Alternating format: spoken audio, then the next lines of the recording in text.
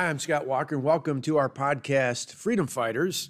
We're here in Miami, where Young America's Foundation is holding their first in-person event of 2021. We picked Florida, well, because it's open. And as you can see, it's pretty warm, too. It's open because of Governor Ron DeSantis. A big thank you, Ron. And we picked Miami, well, because of its increasingly conservative Cuban-American population. Yeah, that's right. Our focus this week is on freedom. And so many Cuban Americans understand the failures of socialism and the successes of freedom and opportunity for all. Students are often surprised, for example, to learn that last year the minimum wage in Cuba was $17.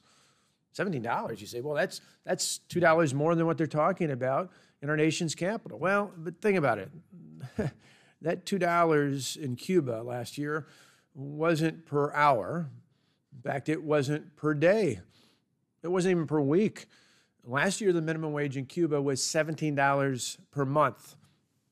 Not a lot to buy Netflix or pay for your iPhone or any other apps, let alone live and eat. And even with all the social assistance when it comes to healthcare and housing, $17 a month is hard to imagine anywhere, Cuba, United States, or anywhere else around the world. Over the years, I've met so many people who've shared their stories of coming to America from Cuba, whether it was of themselves, their families, their grandparents, other family members, or friends. And many times they tell of heroic stories of risking life and limb, oftentimes piling onto barely floatable rafts, coming over shark-infested waters, in many cases just down the way here, Miami and the Keys and elsewhere. Why would they risk their lives? Well, not only for the freedom and opportunity for themselves, but all too often, they're doing it for future generations. That's why we're here this weekend in Miami to talk about freedom. And that's really the contrast. It's not conservative or liberal. It's not even Republican or Democrat. It's really more fundamental than that. It's about talking about what it means to be a free people. We see it in society all across the nation. In fact, we can see it in states like this, in Florida, where they've been able to be free and have things open and still be one of the top states when it comes to getting people the vaccine, still be one of the best states when it comes to keeping things under control. We've seen those top states. What do they have in common? Well, states like Texas, Florida, North and South Dakota, even West Virginia, which leads the nation in terms of vaccines. Contrast that with New York and California. What's the difference? Well, the first states are led by conservative governors. Places like California and New York are led by liberals. It makes a difference. We're going to be talking about that. I remember those images of people coming here from Cuba to flee the Castro regime, to flee the impacts of socialism, to flee the promises of power to the people when it really led to poverty for the masses. And more than anything, the power went into the hands of the elite. That's why we're talking about freedom. And speaking of freedom, Monday, this past week, Monday was National Freedom Day. You may not know much about this, but on February 1st, 1865, President Abraham Lincoln put his signature on the resolution that was passed by, I should point, a Republican-led House and Senate. The joint resolution ultimately went to the states and became the 13th Amendment. When that was ratified, the 13th Amendment outlawed slavery across this country. Side note on that, those of you who know anything about the Constitution, and particularly about the process to amend the Constitution, know that a president's not required to sign that document. In fact, our founders explicitly left it up to either the Congress initiating it or to the states and ultimately to the state legislatures to ratify. As governor, I knew that because when resolutions came through, it had to pass through our state assembly and state senate. It did not require a signature from the governor, and it certainly didn't require a signature from President Lincoln at the time, but he felt so strongly about this issue, he still asked to sign it on February 1st. That's why we observe Freedom Day. Monday was also the first day of Black History Month, and over the years, we've had some outstanding speakers at Young America Foundation events. Many of them are worthy of highlighting during this month, Black History Month. You might not know this, but before Ben Carson was the Secretary of Housing and Urban Development or even a presidential candidate, he was the Director of Pediatric Neurosurgery at Johns Hopkins Children's Center. In fact, in 1987, he successfully performed the first separation of chronophagus, I'm amazed I can even say that, twins, conjoined at the back of the head. He also performed the first fully successful separation of type 2 vertical chronophagus twins in 1997 in South Africa. Impressive in his own right. In fact, long before he got into politics, long before he spoke at that National Day of Prayer when President Obama was in office, he was already a fixture in the history books of this great country. In fact, there are many schools around the country and programs that are named after him because of his record-breaking feats. I think of others, Senator Tim Scott and newly elected Congressman Burgess Owens have consistently been favorites of our students at YAF events.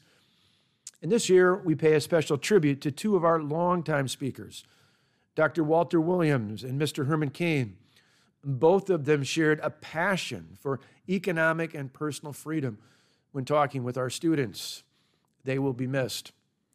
Sadly, my guess is that few, if any, government-run schools will highlight the accomplishments of these individuals that were our speakers during their Black History Month events. But we are here at YAF. And speaking of students, it's time to open our schools.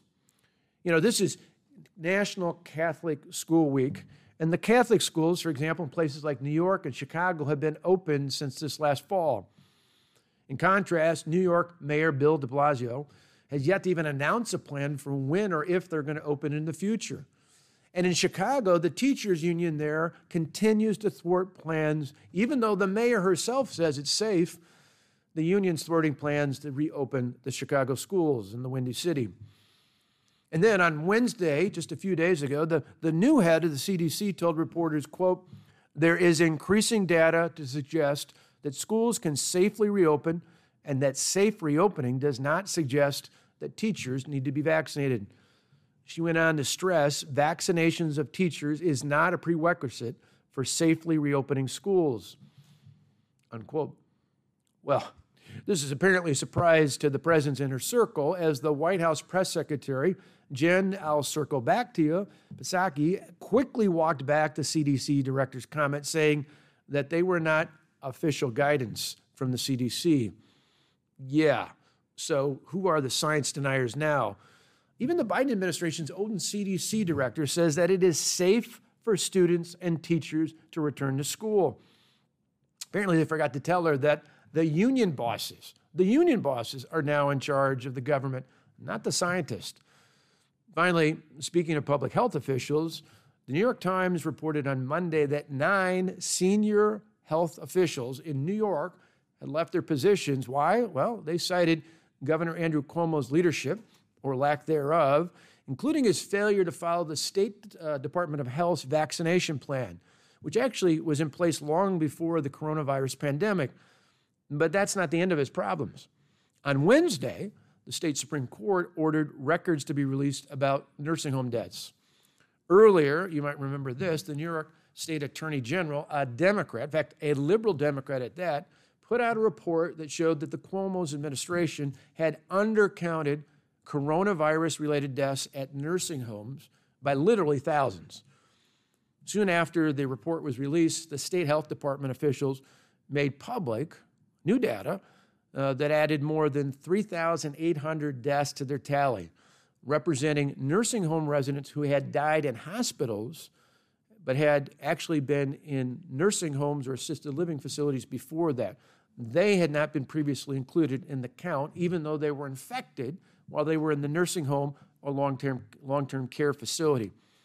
The state's acknowledgement that the overall death toll related to those facilities actually went up by 40%. Those findings did not change the overall number of COVID-19 deaths in New York, which is more than 42,000, the most of any state in the country. But they also point out the fact that many people have been highlighting. In particular, I think they validate the concerns of Fox News meteorologist Janice Dean, who went out and spoke specifically about this issue after both of her in-laws died of complications from COVID-19. She condemned the advisory by the New York State government that required admissions and readmissions of assisted living and nursing home residents without testing for the virus. Clearly, Janice Dean is better at forecasting the problems with sending COVID-positive people to nursing homes than Andrew Cuomo ever was or ever will be. I guess he was too busy writing his book or finding a spot to display his new Emmy. Instead of trying to cancel conservative thought, maybe more media outlets should actually cover the news. People might learn that Ron DeSantis is actually one of the most effective governors in the country, while Andrew Cuomo is one of the worst. That's one of the many things we'll be talking about this weekend at YAF's Freedom Conference. You can find out more about our organization at yaf.org or watch us on YouTube at YAF TV. Thanks again for joining us. And until next time, I'm Scott Walker. Keep fighting for freedom.